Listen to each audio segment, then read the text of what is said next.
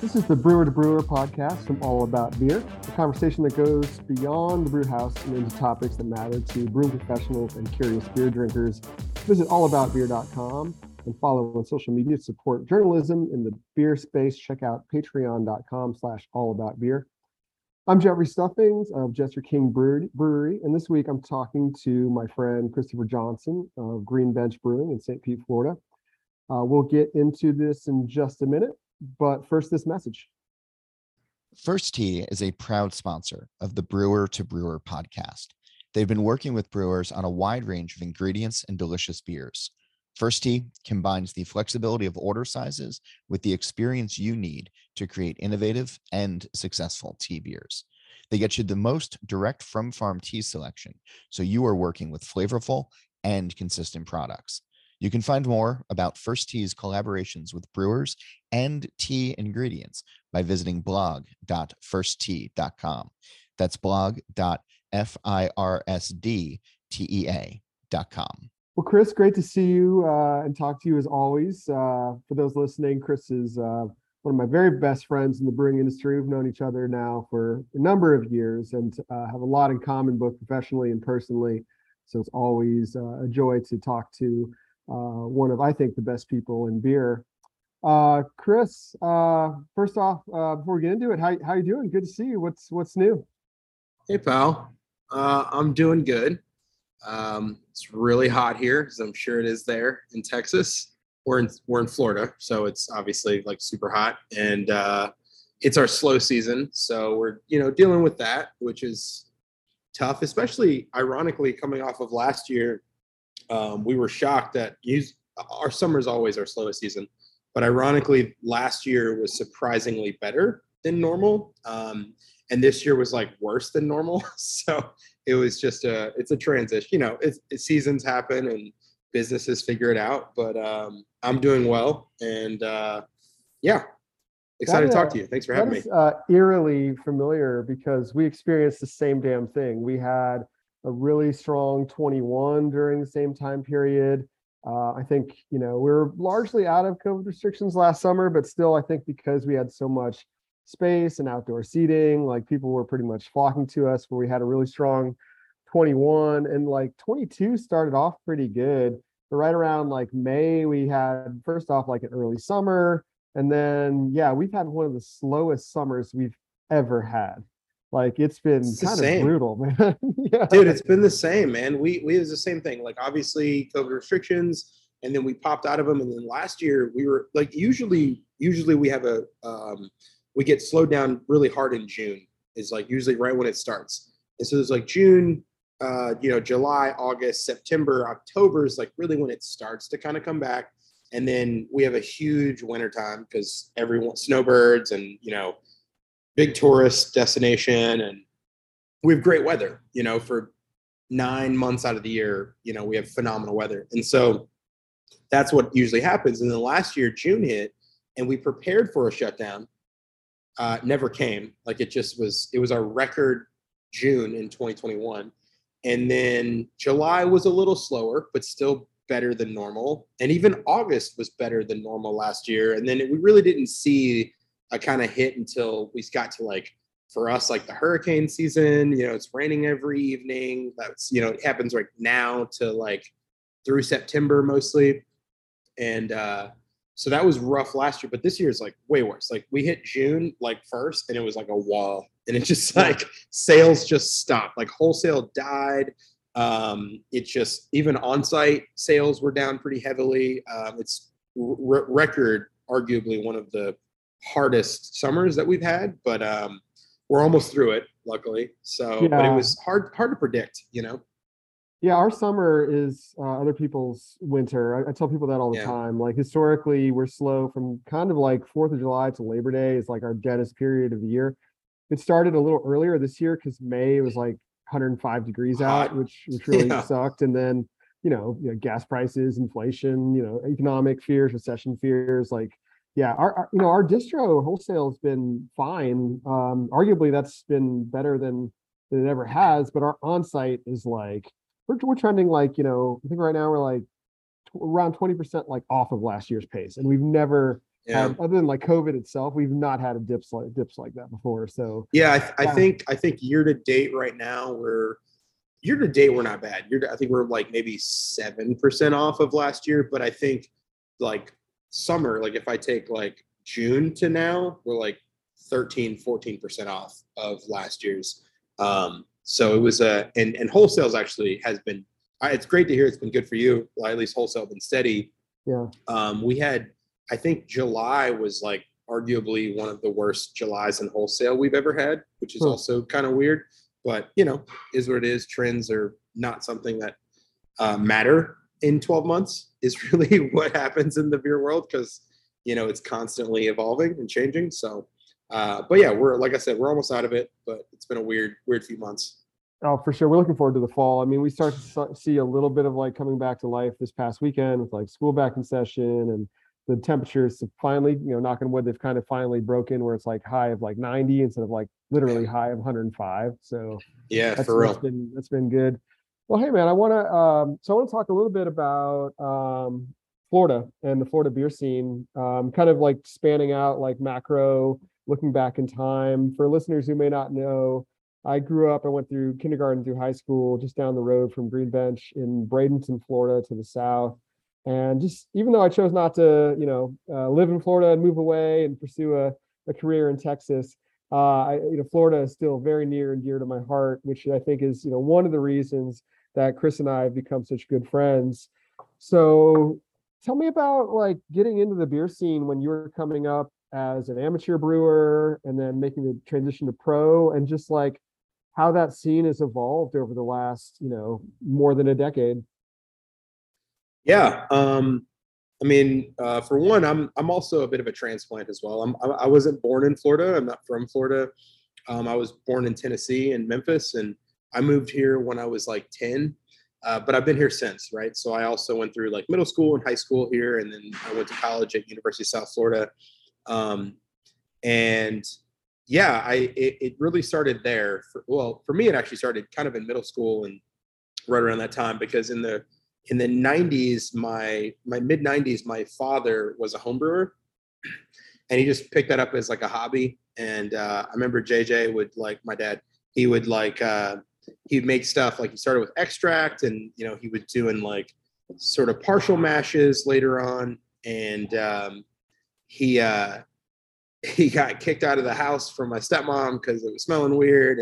And I was too young to like really know or maybe even care at the time what he was doing, but I would like help him, take stuff out and whatever. So he would drink his home brews, and he had a pretty sophisticated setup from like looking back. We had a cooler in the garage, or a refrigerator in the garage with a tap drilled into it and corny kegs. And he would make his own labels, and we would go to like the Bucks games, like the Tampa Bay Buccaneers. Like we had season tickets growing up. So I would go to games with him, and he was like the coolest dude at the party, like tailgate. Like he was the coolest guy, because he would show up, he'd be grilling brats, and he'd whip out bottles of his own home brews with like labels that were named after like players on the team. So it was like Nice. Brooks Wow. Brown Ale and like Allstott Amber and like Lynch's Pilsner and Work done week. Dilfer's Double. Yeah, worked well. Oh, Dunn was my favorite. He was actually my favorite player. And I had Oh yeah. 28 jersey. That was my guy. Oh yeah. He's just like a champion of a human being too. Like with all the work he's done for Yeah. poor people. Oh my God. Yeah. Well, and that was his whole thing. Like he does, like he helps families that are single moms, and so he would like had this huge organization here where he would give a house to a family that was of a single mother and children, because he grew up that way. Well, and his mother actually was a law enforcement officer who died in the line of duty, and so he had helped to raise his siblings, and yeah, he's the best. So he was like kind of my role model growing up. And my dad would set it up where like I couldn't go to games unless like I got good grades. Like that was the only reason I cared about school, was to go watch the Bucks play and watch work done. So my dad was like, he was into home brewing. By the time I was like old enough to understand what he was doing, he had kind of jumped hobbies a little bit, and kind of sold all his stuff. And later on, like I get to college, you fast forward, what that meant for me as a foundation was that I understood that there were other things involved, like there were there were beers outside of the macro sort of understanding of beer, right? Like I knew there were things like brown ale, I knew there were things like Pilsner, I knew there were things like IPA, which he was really into IPAs. And so what we would do is or when I turned 21, him and I, the first beer I purchased, I went to the store and I bought like a 12 pack of Sierra Nevada Torpedo. And so like that was the foundation of like sort of my getting into beer. And then I started to, I switched majors in college, had a little more time on my hands, decided I wanted to change majors and then decided I want a hobby based upon that. And I knew I was like, my dad homebrewed when I was a kid. If he could do it, I could do it kind of thing. And he looked like he enjoyed it. Let me start homebrewing. So I picked up homebrewing in college. Me and my buddy Teddy, we went and bought homebrew equipment and we made beer in my apartment. And then I just caught the bug there basically. Right before I brewed, I spent I realized when I was I want to homebrew, I realized really quick I didn't know anything about beer. So I spent about a year before we bought that equipment just drinking beer and being let me figure out if I even like this before I invest the money and time into it. And so I pulled up just the free BJCP app, and I would get a mixed 6-pack of whatever style, and I'd go home and I'd drink it over the weekend and would just study it as I was drinking it. And so I think within a year, I kind of had a good foundation of what made what beers needed to smell like and taste like and how they were made and just a guideline. And so then once I started homebrewing, it all made a little bit more sense to me, I think, than a lot of people that jumped right in because of my father into me first drinking and then into me brewing beer. So I kind of made a little bit of a name for myself as a home brewer here locally. And then Cigar City around that time, it just opened. And so I had High Lie, which was, all the rage here for sure. And I went in one day and was introduced to their beers in a way that blew my mind. And then they hired me eventually. I went and volunteered there for a day. And I hung out with Wayne, the brewmaster, and Tim Ogden was brewing at the time too there. And I just kind of got to know the brew team, and then they gave me a job. I worked there for about a year. They fired me, and then and then I ended up at that point I was just I either literally once I got fired from Cigar City, it was literally kind of a weird fork in the road. Do I want to pursue this or something else? And the other thing in my life at the time was actually sports broadcast. Was doing radio for the Bulls. I was at USF. I was going there and I was doing football games and basketball games and volleyball, baseball, on the radio with a couple guys that worked at the radio station with me. And I was the programming director there. And I had to decide kind of at that point what I wanted to do. And I decided to sort of pursue beer based upon that and produce beer. And that's kind of how it started for me. Well, I've no doubt you would have been just as successful in sports broadcasting as you have been in beer, given your personality and communication skills. So anyway, I want to say you chose wisely, but man, you do great in whatever you chose. So you mentioned Cigar City, which was also one of my brewing inspirations. My grandmother, who's now 98, still alive, lives in Sarasota, Florida. Whenever I go down and visit her, I was getting into beer around the same time. I think more or less kind of that 2006, 7, 8. It's really when I made the jump from macro lager to craft beer. And I remember going to visit my grandmother around that time in Sarasota and discovering Cigar City and getting into the Humidor series. And then for me, just throwing out some of my inspirations, another gateway place in addition to Cigar City was like Dogfish and Brooklyn. I was in Boston for a period of time, so those were some of them and Harpoon were some of the East Coast beers that I would drink regularly, as well as Allagash. And then when I started getting into wild and spontaneous and farmhouse, beers from Rusty River, Jolly Pumpkin, ultimately Cantillon. So, those are kind of, some of the breweries that have inspired us the most as, an American farmhouse brewery. But like, I mean, you mentioned Cigar City already, but like, what are some of like the breweries or beers that really like made you want to pursue this professionally? Yeah, that's a great question. I would say, I mean, to your point, yeah, looking at the landscape back then, especially in Florida, I mean, it was fairly bare. Like I know obviously you spent a lot of time, you said in like Boston and then in Chicago before that, or after that rather. But we didn't have like the import scene that those cities have and or regions. Like we're a pretty big import state, but it's like it's Corona. That's our import beer. And I would say like there were a couple beers that I had that kind of like changed my life. Like I would say, and I don't even mean like in the beer sense, like they changed how I thought about things outside of beer too. And really what I mean by that is that it put some perspective for me. It like built some guardrails of, okay, like you think you know something, but you don't, but you realize you know nothing. Like it was kind of like those kind of moments. And the first one actually, and at the time I was like I was into two really styles when I started homebrewing. It was IPAs and it was Saison. And it was for two different reasons. Like obviously one, IPAs, they were aggressive, but they were interesting and they brought something to the table in a way that kind of, they really punched me in the face a little bit and, like really shook you. Saison was perfect for me because I found later on as in like finding a vocabulary for it.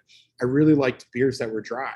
I liked beers that had bitterness and had character and had dryness and had bubbles. Like I love effervescence and so that style really resonated with me without me realizing at the time that that's what I was drawn to. And so and it also helped that I was in Florida. So like, you don't need temperature control kind of thing. Like that was also why Saison was a big deal for me. It's actually why I started making them. And then it just snowballed into, my passion for them.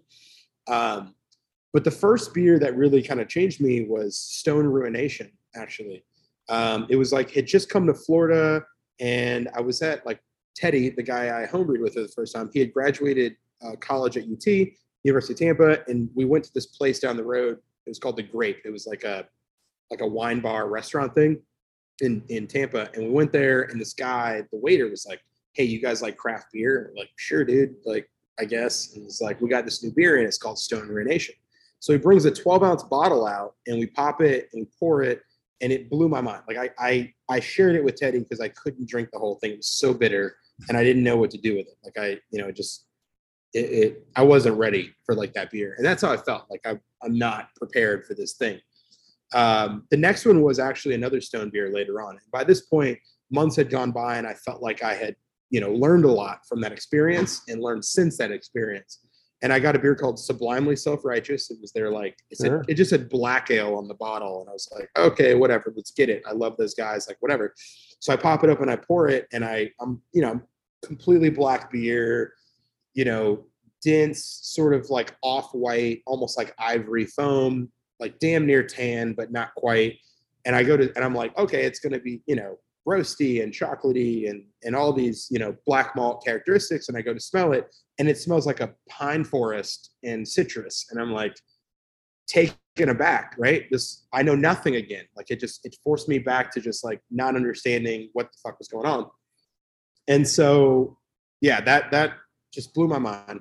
And then the third beer that really did it for me was when I went to Cigar City that day, and I was sitting at the bar, and some guy was next to me. He literally spun around towards me, and he's like, "Hey, you ever had Hunapoo?" And I'm like, "Dude, I don't want your drugs. Like, I don't know what you're trying to sell me. Like, I don't." And so he describes me this beer. He's like, it's this imperial stout with chocolate, vanilla, cinnamon, ancho pasilla chili peppers. And I'm like, that doesn't make any fucking sense. So he orders me a beer. He's like, you have to try it. And it did just absolutely shake me. Like it just was an unbelievable experience that I just didn't understand.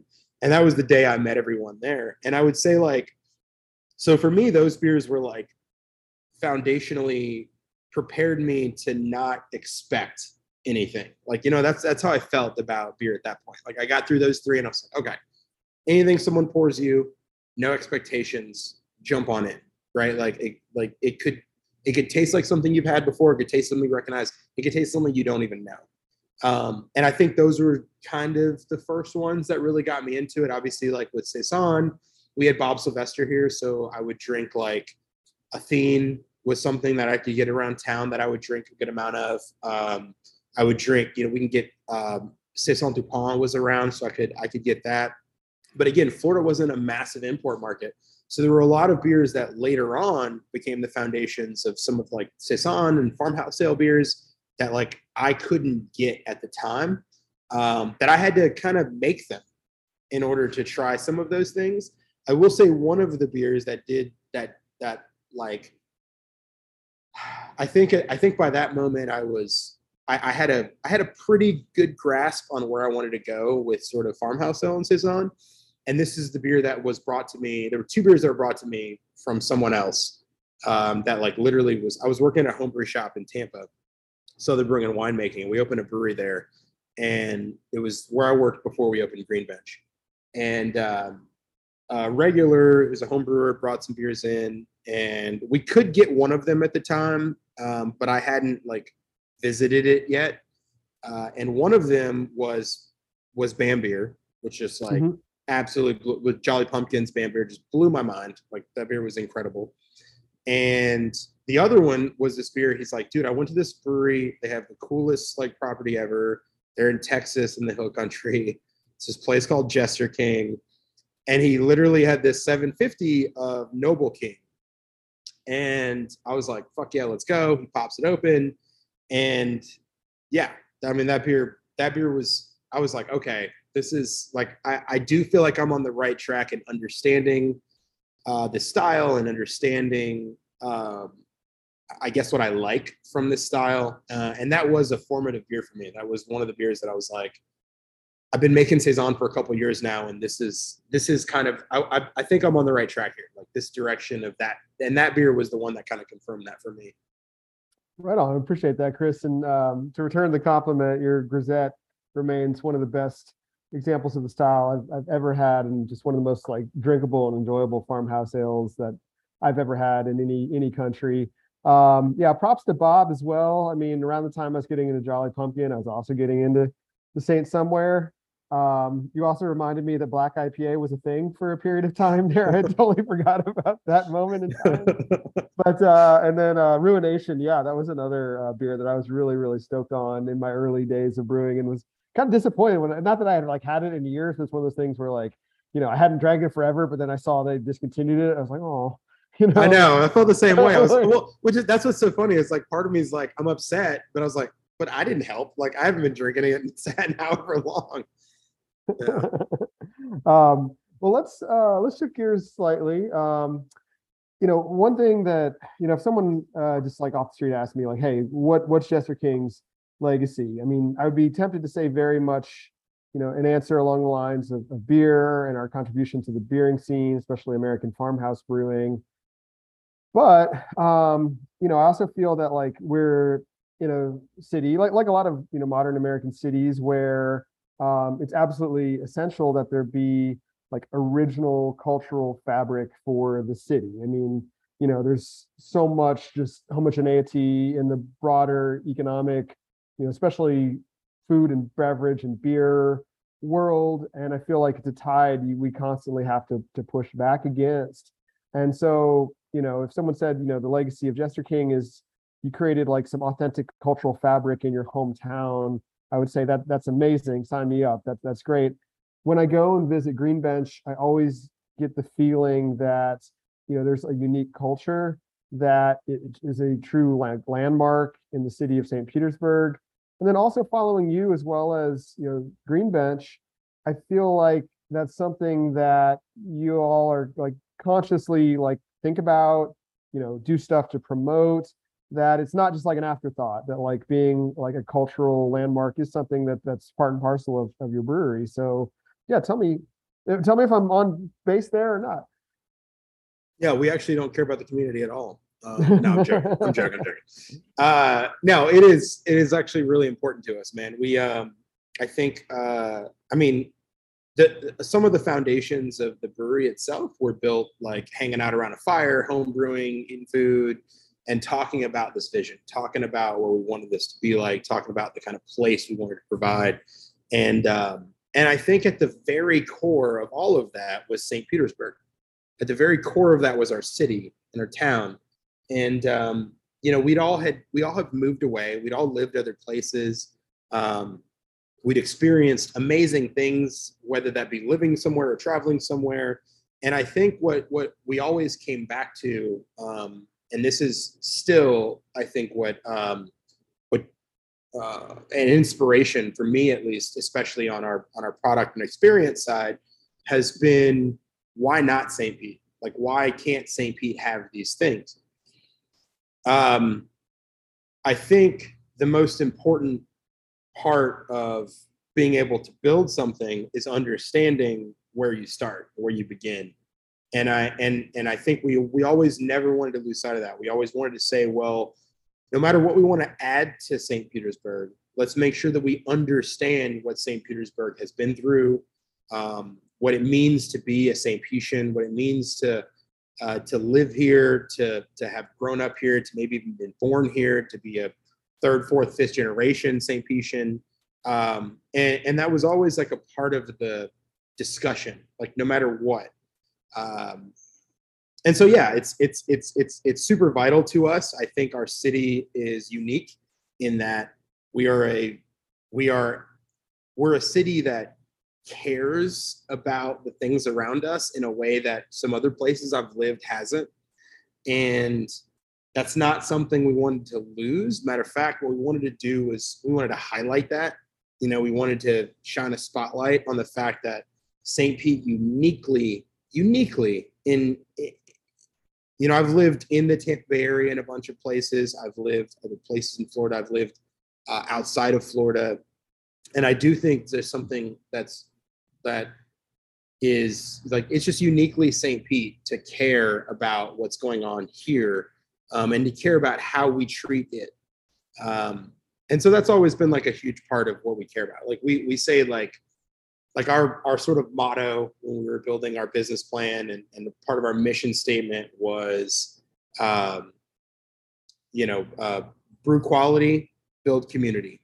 Like that was always like what we wanted to do.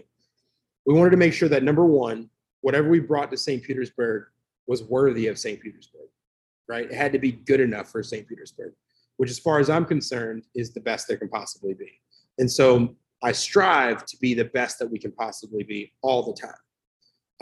And I try to take that as a responsibility more so than, than just like an afterthought. Like it's truly something that I feel.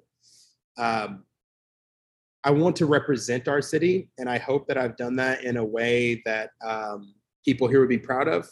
I hope that, anytime I leave this city or this state, this country, and I talk about us in a way that people here would be proud of, because I'm proud to live here. I'm proud of the people that are here, and I'm proud of how much people care, man. I don't know how to like really describe it, to be honest with you. Like it's such a vibe here, man. It's such a the people here truly care, and it fuels me. It builds an energy within me, and it builds this like just incredible energy that just makes me want to be better for the city. And I don't see that everywhere. I don't see that sometimes like 30 minutes away from me or 20 minutes away from me. There's something really unique about this area. And so, yeah, the truth is we wanted to build something that was economically going to help the city, wanted to build something that was culturally going to help the city, wanted to build something that was going to last in this city. And we wanted to be a focus point so that other people could be inspired to bring creativity and excellence to this city. And that's why we did it. That's why we opened the brewery. We opened here in 2013. We turned 9 this year. And when we opened on this street, everyone thought we were crazy because there was nothing over here. And now it's vibrant where we are. And we were the first, we changed the zoning laws in St. Petersburg for breweries to even exist.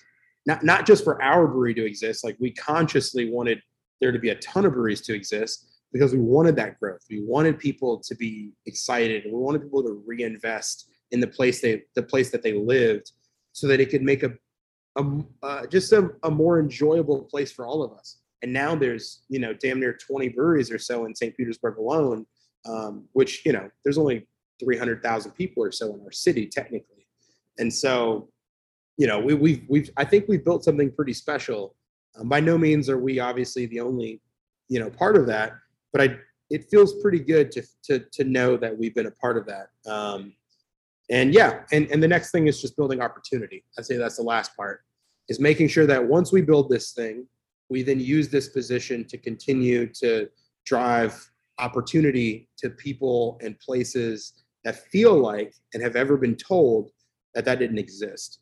And that's sort of the next step. That's what we've, I think, been doing for a few years now. Once we got to the point of being established and, got the business running, established our location, established our plan and our vision, the next step was phase 2 was making sure to sort of reinvest some of that knowledge, energy, and resources that we had built or that we could generate back into the people around us and the places around us.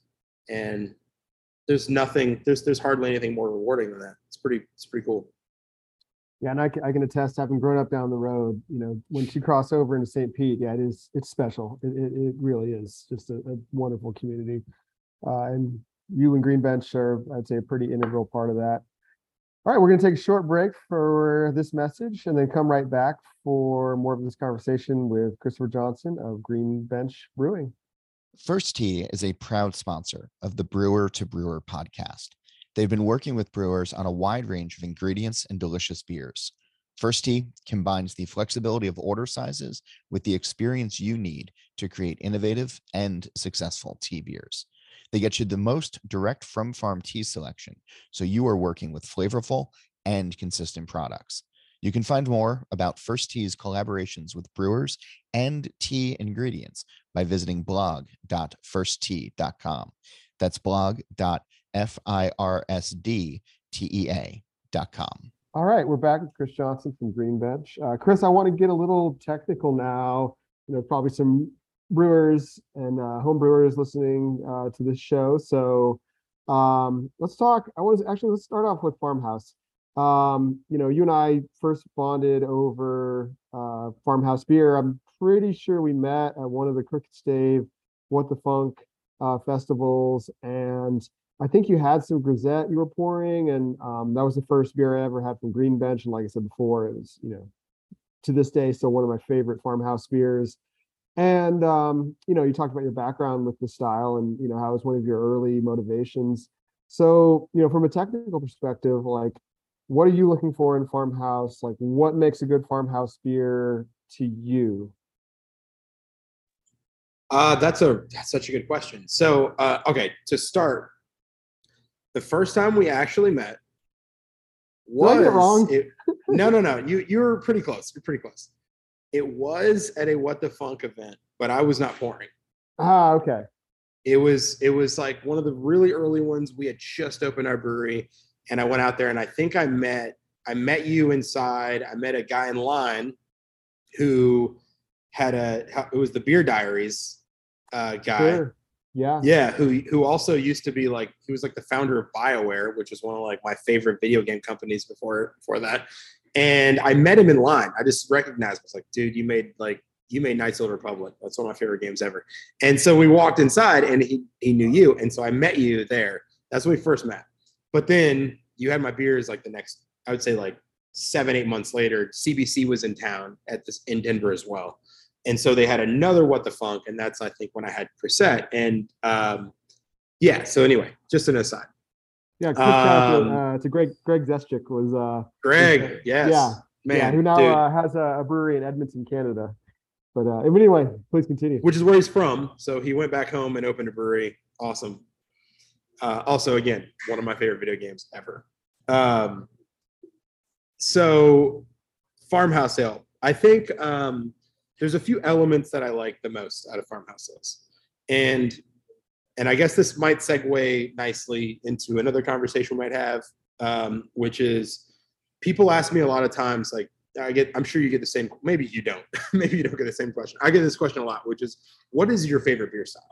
Because I do make a lot of different styles of beer.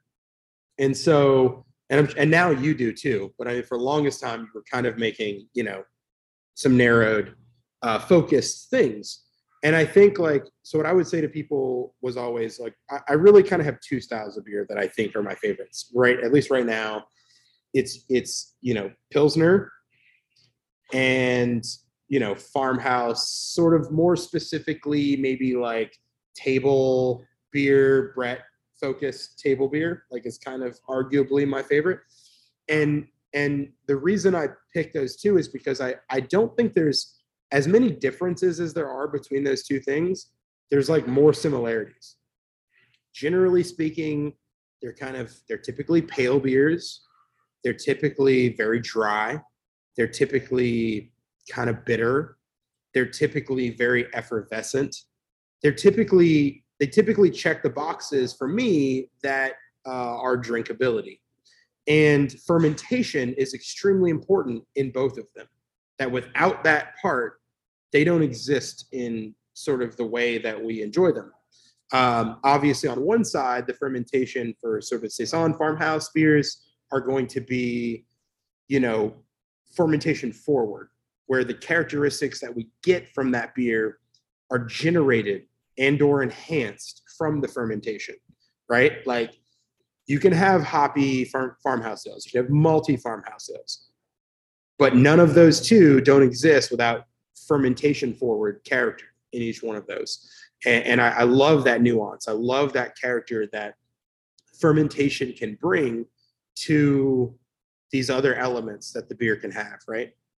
On the other side with Pilsner, what I love about Pilsner is ultimately you almost want a beer that's devoid of fermentation. You want a beer that is, when you drink it, the fermentation is so clean and so technically precise that you're getting malt and you're getting hops, and that's kind of it. Otherwise, just carbonation, which is in both of them generally fairly high. If we're talking German pills, obviously there's exceptions to this rule on either side, but I generally like that character. And I think that was what drew me initially to farmhouse ale. I love the open-endedness of farmhouse ale. With that said, I'm a traditionalist. I like traditional beers a lot. I don't like to be boxed into just making traditional beers, but I'll tell you what, when you can nail a traditional beer repetitively, that makes you skilled enough, I think, to make arguably the best of the sort of outside the box beers. And that's not across the board, but it's like a chef in some ways, right? When you master the basics, it's a lot easier, not easier, you're more prepared rather to utilize those tools to create almost any flavor or character that you want in your dish. And I feel that way about farmhouse ale.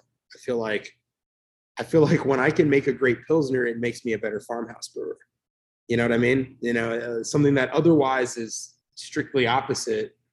There's so many similarities that I find between those styles. Yeah, man, I love the drinkability of them. I guess that's ultimately what I love about them. I love the root of raw grain. I love the root of just it's very ingredient based. All the ingredient based. That's my favorite part about it.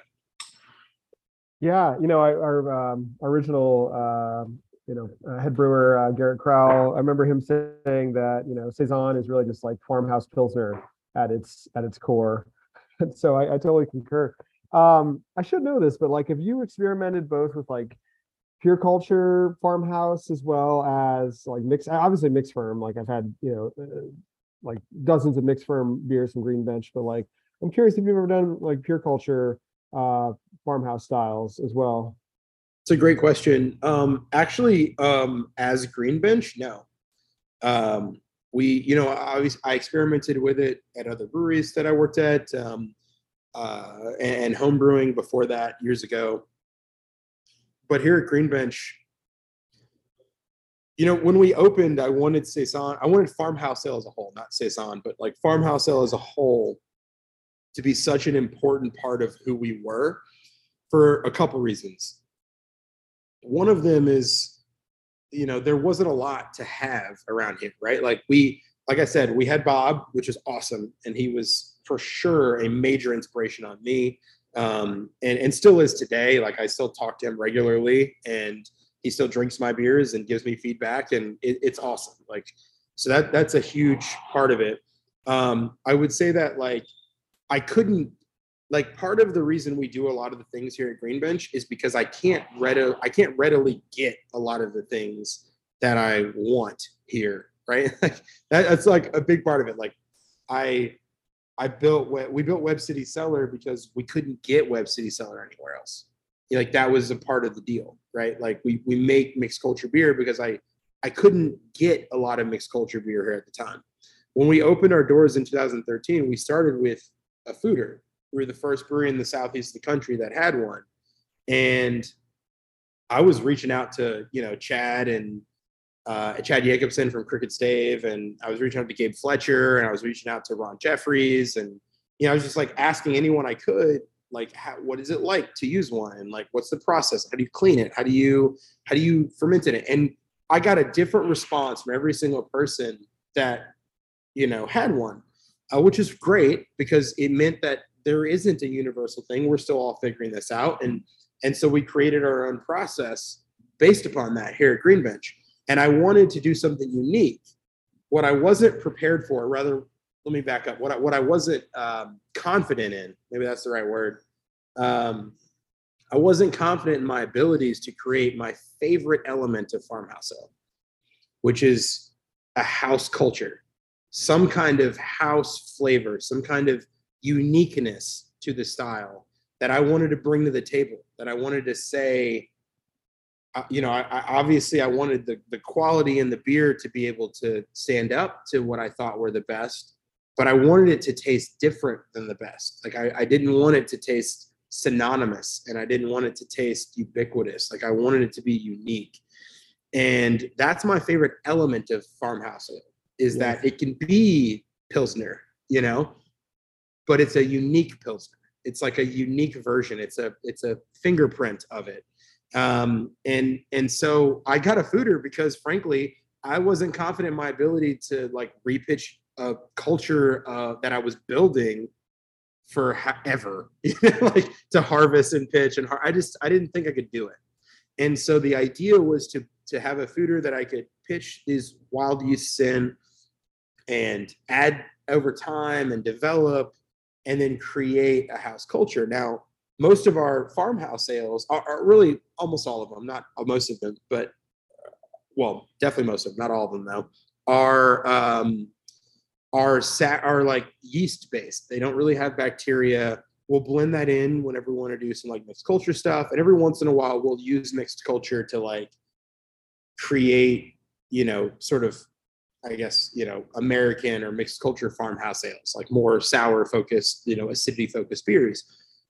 Most of our farmhouse ales, saisons, table beers, Grisette, for example, are all yeast forward beers. So our foeder has, when we pitched it, at least 4 yeast strains. It was 2 Brett strains, 2 Sac Diastatica strains. And, we ferment in the foeder, and then we bottle condition. And eventually, pretty quick, once we sort of blended these together, we had a character that tasted different, like similar in a lot of ways, but not exactly the same as anyone else's on the table. And that's what I was going for. I was trying to create a fingerprint. I was trying to create a stamp to say, like, this is our version of this thing that we love. And Grisette, to your point, is actually, Grisette's 100% Brettanomyces fermented beer. It's Brett C and Brett Dree from BSI that we ferment. Actually, that one's fermented in stainless. It's a stainless fermentation with Brettanomyces and then bottle conditioned. And that's like about a 3 to 4 month beer. It takes about 4 to 6 weeks in stainless, and then the rest in bottle conditioning. And then that's that beer. Yeah, pure chef's kiss on that one, man. It's so flipping good. Just one more riff on like Pilsner as farmhouse, or like the similarities. We make this beer.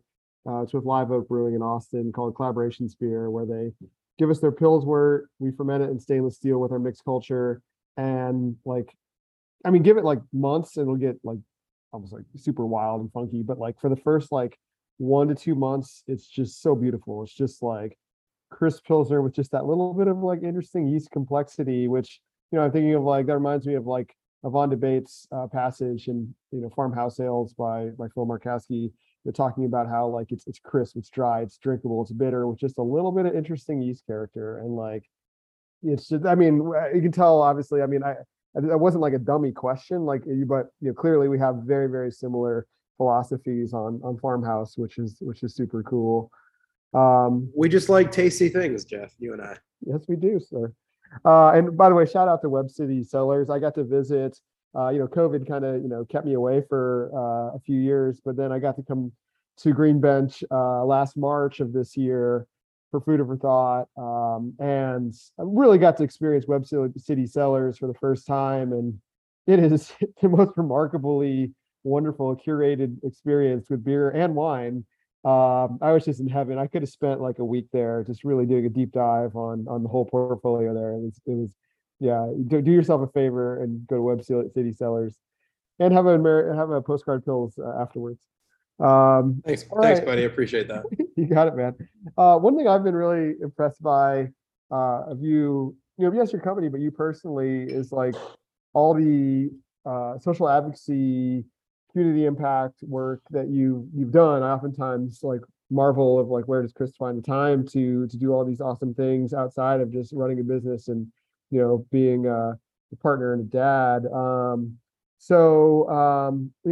mean, for instance, for those listening at home, Chris is a professor of brewing arts at University of South Florida as part of their diversity in brewing scholarship program. He's also been very active in beer culture and culture for the kids. So just tell me a little bit about like that work and, what you're doing and, how it's impactful. Yeah.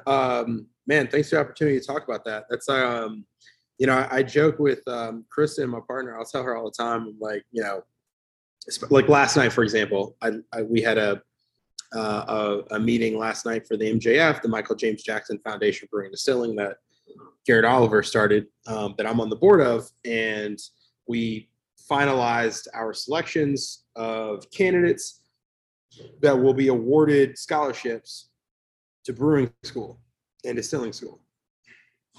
And, I've said several times to a lot of people, it is the most fun thing. It is the most rewarding thing. It is something that gives me chills, that makes me feel so good, like all the time, more so than most things that I do on my daily basis, right? Which is business stuff and beer stuff, which is, I'm not complaining, but it is a job. It's like it's work. It's the work that I love. But man, when you give someone an opportunity to do something that they literally will say to you, and I've had people tell me this, I didn't think I had an opportunity to do this, or even I was even considered for it. There just is no feeling like it. Like it's a lot of work. It is a lot of time, and it is a lot of energy, and it's a lot of time out of my day and family and work, but it's worth it completely. So thank you for letting me talk about it, because it's a lot of work, but it's fun. I'm one of the founding faculty members of the USF Brewing Arts program. We started that about 6 years ago. So we teach brewing arts at the university, which has been awesome. We then send the students at the end of the course, which the course is online for the most part. So anyone, anywhere can kind of take it. And it requires on-site training in a brewery. So you get to check off competencies, making sure you understand how to clean kegs and mash in and can or bottle or whatever, whatever that brewery can do. The beauty is we built a good amount of, I have a good network of people that I know now, that if you're out of state or country or whatever, I can typically find a brewery that's willing to have you in as an intern, that you can then, work on those competencies and get those checked off. We have had over 90% of the students that have gone through the course have either moved on to work in the industry or open their own breweries.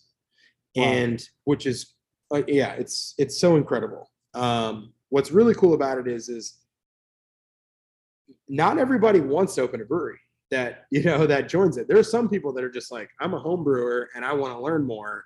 So like part of that, 10% is just people that's not their dream anyway. So really, of the people that are interested, the percentage is even higher than that. So yeah, I've been doing that for 6 years now. It's awesome. It's a great program. I teach with some really, really, really, really fascinating and interesting and smart people that help us. And the person that runs it, Jennifer Cedillo, she is world class. She's a biologist. She's incredible.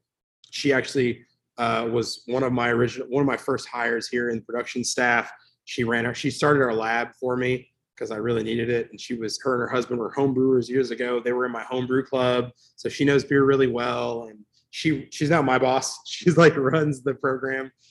She's the best. In addition to that, Beer Culture is a nonprofit that I'm the vice president of. Our focus is to diversify the beverage space, the craft beverage space as a whole. So not just beer, but cider, mead, NA, wine, kind of any spirits, anything in the beverage space, craft wise. Not even just craft wise, we're down with anything. We're just trying to diversify this industry, whether that be a person of color, whether that be women, whether that be, whatever. We want to make sure it gets as diverse as possible. The Beer Culture mission is to focus more specifically on people of color. I'm a person of color. The founder is Dooch and his wife, Letitia. They started this whole thing. Dom is the man. He wrote a book called This Ain't the Beer You Used To, and you can find it on Amazon. It's great. And I met him years ago. They moved from the Bronx to Florida. He was working at a local business called Brew Bus to start with. He was driving the brew bus around, and he would stop here at the brewery. I remember like hanging out and chatting with them for like 20 minutes, like while they went in to drink. Him and I would just talk. And we started to gravitate towards each other because there weren't too many Black people that were just around, right? And so we would just see each other and we would talk. And we got closer, and we talk on the phone sometimes about our frustrations, with being Black people in the industry and how difficult that can be sometimes without people realizing it. And he posed some really tough questions to me, that made me really think and made me realize, like I have privilege, and I understand that there are people that have less than me, and that was kind of the foundation of a lot of the work that I started working with him on, which was, we've got Webs open, which was a hassle, thanks for the shout out. But once Webs open, which is 3 years ago now, it's hard to believe, although 1 year closed during the shutdown. Right. Once it got opened, I called him and I told him to come over. He was here all the time anyway, so he came by to have a beer with me. And I said, yo, I want to start a charity tap. And he was like, what do you mean? I was like, I want a beer on tap at all times that when you pull from it, you pour a beer, we throw money to a charity. And I want that charity to be local. I mean, like hyper local, not just like, not Florida, not Tampa Bay, like St. Pete, like in the city of St. Petersburg. And him and his wife, Letitia, had been doing charity work since they were like teenagers in the Bronx. Like, they're very involved. And so I asked for his help. So we decided to do a collaboration. It's called Culture Chronicles. And so we ended up doing like these series of Culture Chronicles beers and he found the local nonprofit called Building Beds that builds beds for kids that don't have them. There's over 7,000 kids in Pinellas County that estimated that don't have beds to sleep on. So we would brew a beer, take money from it, donate it, build beds for kids. Like it was incredible. And so eventually Dom wanted to step down from Beer Culture. It was getting a lot for him personally. And, it was just difficult for him to continue with some of the resistance that he was getting in the industry, because Dom had built a name for himself, and he was, Dooch was becoming a pretty important figure in the context of the social scape of craft beer specifically. And with that comes a lot of backlash and comes a lot of um, hurdles to sort of jump over that people were just placing in front of him, which is really, really difficult to deal with. And so he took a back seat a little bit, and I was pretty fortunate, like, because they called me one day, like a Sunday or something, and I'm on FaceTime with him, and it's him and Tisha and his wife, who's amazing. And they were like, Tisha's gonna take over. And Tisha like had all these plans. Like was like, we're to a nonprofit, we're gonna like over like she black woman the shit out of it. Like overnight, it just was like there was a website and it was organized and there was like all these plans and mission statement and all this, like she just handled everything. And I was just like blown away with her organization and how fast it all happened and her execution. So I reached out to her. I was like, you know, one of the positions was like a craft like specialist or expert or something on the board. And I said, I know a lot of people. So like if you need help, let me know. I would love to help you connect and build funds for beer culture. And she said, actually, I want you to be the vice president. I was like, so I thought about it for a couple of days and then I said yes. And it's been incredible. We built the rest of the board. We interviewed everybody. We put everyone together. Our team is incredible. And we're constantly like helping people get into the industry that literally have told us we didn't think we could be a part of this, whether it be brewing schools, whether it be Cicerone certification, whether it be internships in writing about beer, you know, like we have an internship just about that. We have an internship about like, I mean, it's incredible, man. We've got like grants where we give $5,000 even outside of the beverage space to men, to people, to black men who are interested in opening a business. We're working on one right now for women in the beer industry. That's going to be a grant that's going to be incredible. Working with Brave Noise. And I mean, it's going to be, we're doing such great work. And it's just a testament to the team's passion and energy. And then her and I were asked to join the board at MJF as well, where, you know, we're that is a bit more of a narrow focus where it's funding scholarships to brewing and distilling schools for people of color, because, you know, there are less people on the deck that are of a diverse background than we need in this industry. And so I guess you couple all those things together and it's been great, man. It's been so cool to be a part of. It's been so cool to contribute in a way that like gives people opportunities. And honestly, the response from the majority of breweries around the country have been amazing. They've been great at being like, yeah, I'll take on interns. Yeah, I'll take on this person that, you know, like is in brewing school, and then they're hiring them and we're getting people jobs. The Bronx Brewery, a big shout out to them. They work with us on an internship program, a paid internship program, where a person of color through beer culture goes there and they get paid for like 2 months and they work there. And most of them have gotten jobs in the beer industry. 2 of them at the Bronx Brewery got hired.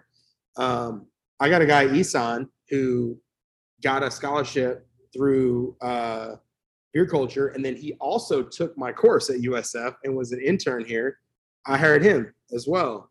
I'm gonna go and throw this weird news out there, but well, it's early news, but there's a person I'm really proud of. Her name is Joanne. She started working here, and she was a recipient of the Cicerone scholarship and of their testing program.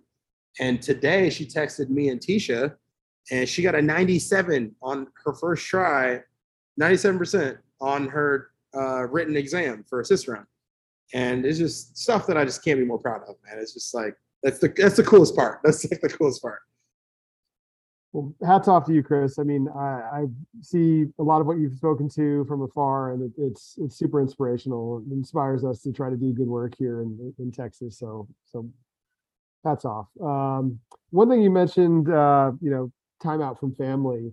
I want to kind of, I think, you know, we came up, a lot of us, at least we're kind of like this, you know, second wave. I don't know if it's a second wave or what, but there's like the 90s era boom. And then, you know, we're kind of maybe like the next wave that kind of like, you know, came up around that like 09 to, you know, 2013, when just like we went from like 1,700 breweries in the country to like over 6,000 and climbing. So like we're like 9,000 today. So like, the kind of that next wave. And, I feel like, not to overgeneralize, but a lot of us were fairly young and, and now it's like, a decade and a half almost later. And, not everyone obviously, but a fair amount of us now have families and children, and I think have more to balance than perhaps four. And maybe I'm like overgeneralizing based on my own experience, but that certainly is a lot of what I've managed. And in the last episode with Marcus Baskerville from Weathered Souls, I spoke to my own personal experience quite a bit. So I want to ask you. I mean, you're not only a partner to Kristen, and then also Braden, your son. So tell me about that experience being a brewery owner and a committed dad. Yeah, it's I mean, on one hand, it's super fun. I mean, it's really cool for him to see someone, that he can look up to, that's passionate about what they do, that loves what they do, that doesn't feel like they're doing something that's monotonous. I consider that a major benefit, hopefully, to him and his future, and letting him see something where he feels like he can be whatever he wants to be. And I do try to do my best to instill that, to let him know you can do whatever you want. Like you can, you dream it, you achieve it kind of thing. Obviously, there's a lot to this job and any job that maybe he doesn't understand yet, which is fine. He'll figure it out as he grows up. He's a smart kid. By the way, he's 14 and in high school now. I know. I just wanted to throw that out on you. Just drop that on you, make you feel weird. It's so weird. It's so weird. He's so good, man. He's just a smart kid. He's super passionate. He's super motivated. He doesn't take too much for granted for a 14-year-old, which is pretty fun. I think I lucked out with just like a kid that like has a cool perspective, but it is a tough balance, to your point. Like it is and it has been, Braden means the world to me. He is, he's Kristen's son. I met him when he was 5. That's when I met them, and I've been with them since. And he has taught me a lot. He's grown with me. But man, there's some. The balance has been tough, and it's been tough for me to learn. And I've grown up in it. To your point, like we're fairly young. I might be on the younger side of that a little bit because I'm 35 now, and when I met him, I was in my late 20s. And I do look back on that and think sometimes like, man, what I would have done, and how I would have behaved and what I didn't know. But there are some nights, I'll talk to Kristen about this sometimes where, she'll tell me straight up, like there were some nights when I was out doing something, someone showed up from a brewery and I needed to talk to them or whatever and spend time with them. And Braden would come to her and say, "When's Chris coming home?" "Well, I don't know, honey." And he would get sad. And that's not worth it. It's not worth it. Like what I have built and what we've done is awesome. But there are some things, like obviously part of that growth as being a father and making sure that you're there at home, man, it's really hard to balance with like a small business growth and that at the same time, because they're both growing, right? Like one is not, one is not to sacrifice the other.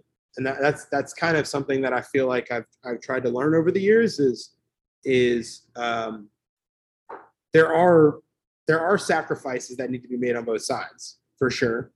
But I don't think at the expense ever really one or the other. And so like, communication's key, making sure that we talk about when these things happen, what the expectations are, being honest with each other about those expectations. and I don't just mean like between me and Kristen, I also mean between me and Braden, and understanding what we all are expecting and what we need in order for this to work, but also understanding that we all got stuff to do, right? And so yeah, it's been a long time coming, and it's still growing, and it's a tough balance, man. I mean, I think Braden being 14, we have a lot more in common now than we used to. Not always. I mean, I guess the commonalities have just shifted a lot more. For example, he's into playing basketball now. Like, he's constantly outside dribbling the ball. He's practicing his footwork. Like, he's not like mad when I throw cones down and I'm like, all right, I'll try this. He used to get weird about that, and now he's down. He's always like, Chris, we need to hit the court this weekend. I'm like, yes, sir, let's go. And so, we'll go and play. And those are the best days. Like, those are my absolute favorite days. And those are, it's the coolest part, of sort of the job is spending time with them. And, it's just cool to see them grow, man. It's been a tough balance. It's been a tough balance, and it still is, traveling and going to festivals and going to conferences and being gone sometimes during the season, for 2-3 weeks out of the month, and coming back, and it's like, how'd you get taller? Like, like, what happened? Like, and in some ways, like, obviously it's what you have to do, when you commit to something like this, and there's responsibilities that are the people that are here and the people that believe in it, and want to make sure that you invest back into that, over time. But being able to communicate with your children and with your, significant others, and being able to come up with an understanding between you all on what the true expectations are here, and there's compromises. You got to make compromises and sacrifices both ways. There's some events and stuff that, I mean, personally, I'm at a point now, and luckily he's 14, like I said, like, we can take him on a lot of these trips now. Like, a lot of what I'm doing is just being like, it's a family trip, like, we went to the Firestone Walker Invitational, and it was like, we're all three going. And we went an extra like 5 days beforehand just to spend time with each other and explore the city, and have him eating In-N-Out burger for the first time, like, it was just shit like that, and it's great. But then, of course, I got to bounce away for a couple of days because I'm running a collab with Firestone Walker, and that's rad. Like, I'm not gonna miss that. Like, that's cool as shit. So, like, I'm gonna do it. And they were cool with that. Like, all right, cool. Y'all hit the beach. I'm gonna go do this. And then, then went to the festival. And so there's work involved, but I do my best to try to bring the team, if you will. And Kristen's always been good with it. Like, in the past, like, when he was younger, and like, I would sometimes try to plan it so that maybe he would, when he was with his father, her and I would go on a trip together, and I would bring her to festivals and stuff. And now that he's older, I can bring him to kind of some of these things. And some of them, he gets a kick out of it. Like, he went to a festival with me in Memphis, which is where I'm from originally, and we were at Wiseacre pouring beer. And he's like, can I pour? And I'm like, well, no, you're too young. And he's like, can I open the bottle? I was like, sure. So I just like let him, I gave him a bottle opener, and he was just cracking bottles and putting them back in the bin. And now he was just hanging out with me, and it was kind of cool to just have him there. So I do my best to balance it. It's tough. It's tough on all of us, but I think we're all in a place where we understand each other a lot more. So it's good.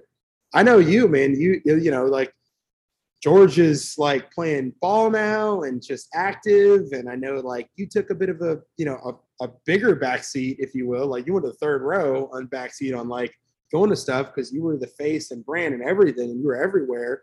And now you're really picky about some of those things, which, I love, man. I love getting videos from you that you'll text me about, like, check out this base hit, or like, like, it's dope. Oh no, man. I'm more sports dad these days than Brewer face of brewery. Final question. You mentioned basketball, and for those listening, Chris and I probably text more about NBA basketball than any other topic. I was a basketball player growing up. Still love basketball. Play at least a couple times a week. At least shoot around a couple times a week. And I've always been more of an NBA guy than the college game. And I think the same is true for Chris. So the question is, for the new season, the 2022-2023 NBA season, give me your conference champs and your finals champs, and then I'll give you mine.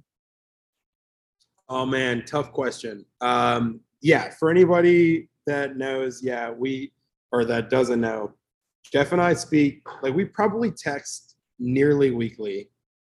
And I would say it's almost always basketball. For this one, real quick, I'm going to pop open this 6th grain Saison from Jester King. Awesome. It's going to be my last beer. And damn, it's good. It's really, really good. Nice, dude. I was going to share it, but I might not.